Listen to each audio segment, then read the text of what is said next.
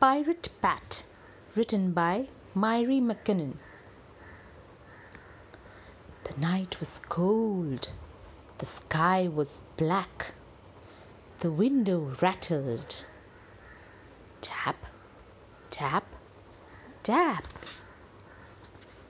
There's someone there. I'm sure of it. Sam, do stop barking. Whoa, whoa, whoa, whoa, whoa, whoa. Sit, Sam, sit. Well, we were scared, but not our Gran. She went to look. It is a man. A tattered coat, a huge black hat. Look, it's a pirate. I am Pat. Pat hunted in his heavy pack. What has he found? It is a map. But that's my home, says Gran.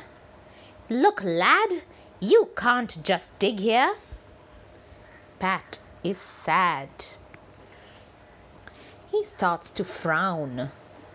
Ooh, this looks bad. Gran says, I mean it. Pat is mad. But does he listen? Not a bit. Now look at him. Pat in a pit. A bang, a clang. What has he hit? A treasure chest. Pat shouts, I did it. Well done, Pirate Pat. Quack, quack, quack. Woof, woof, woof, woof. Pat, Pat,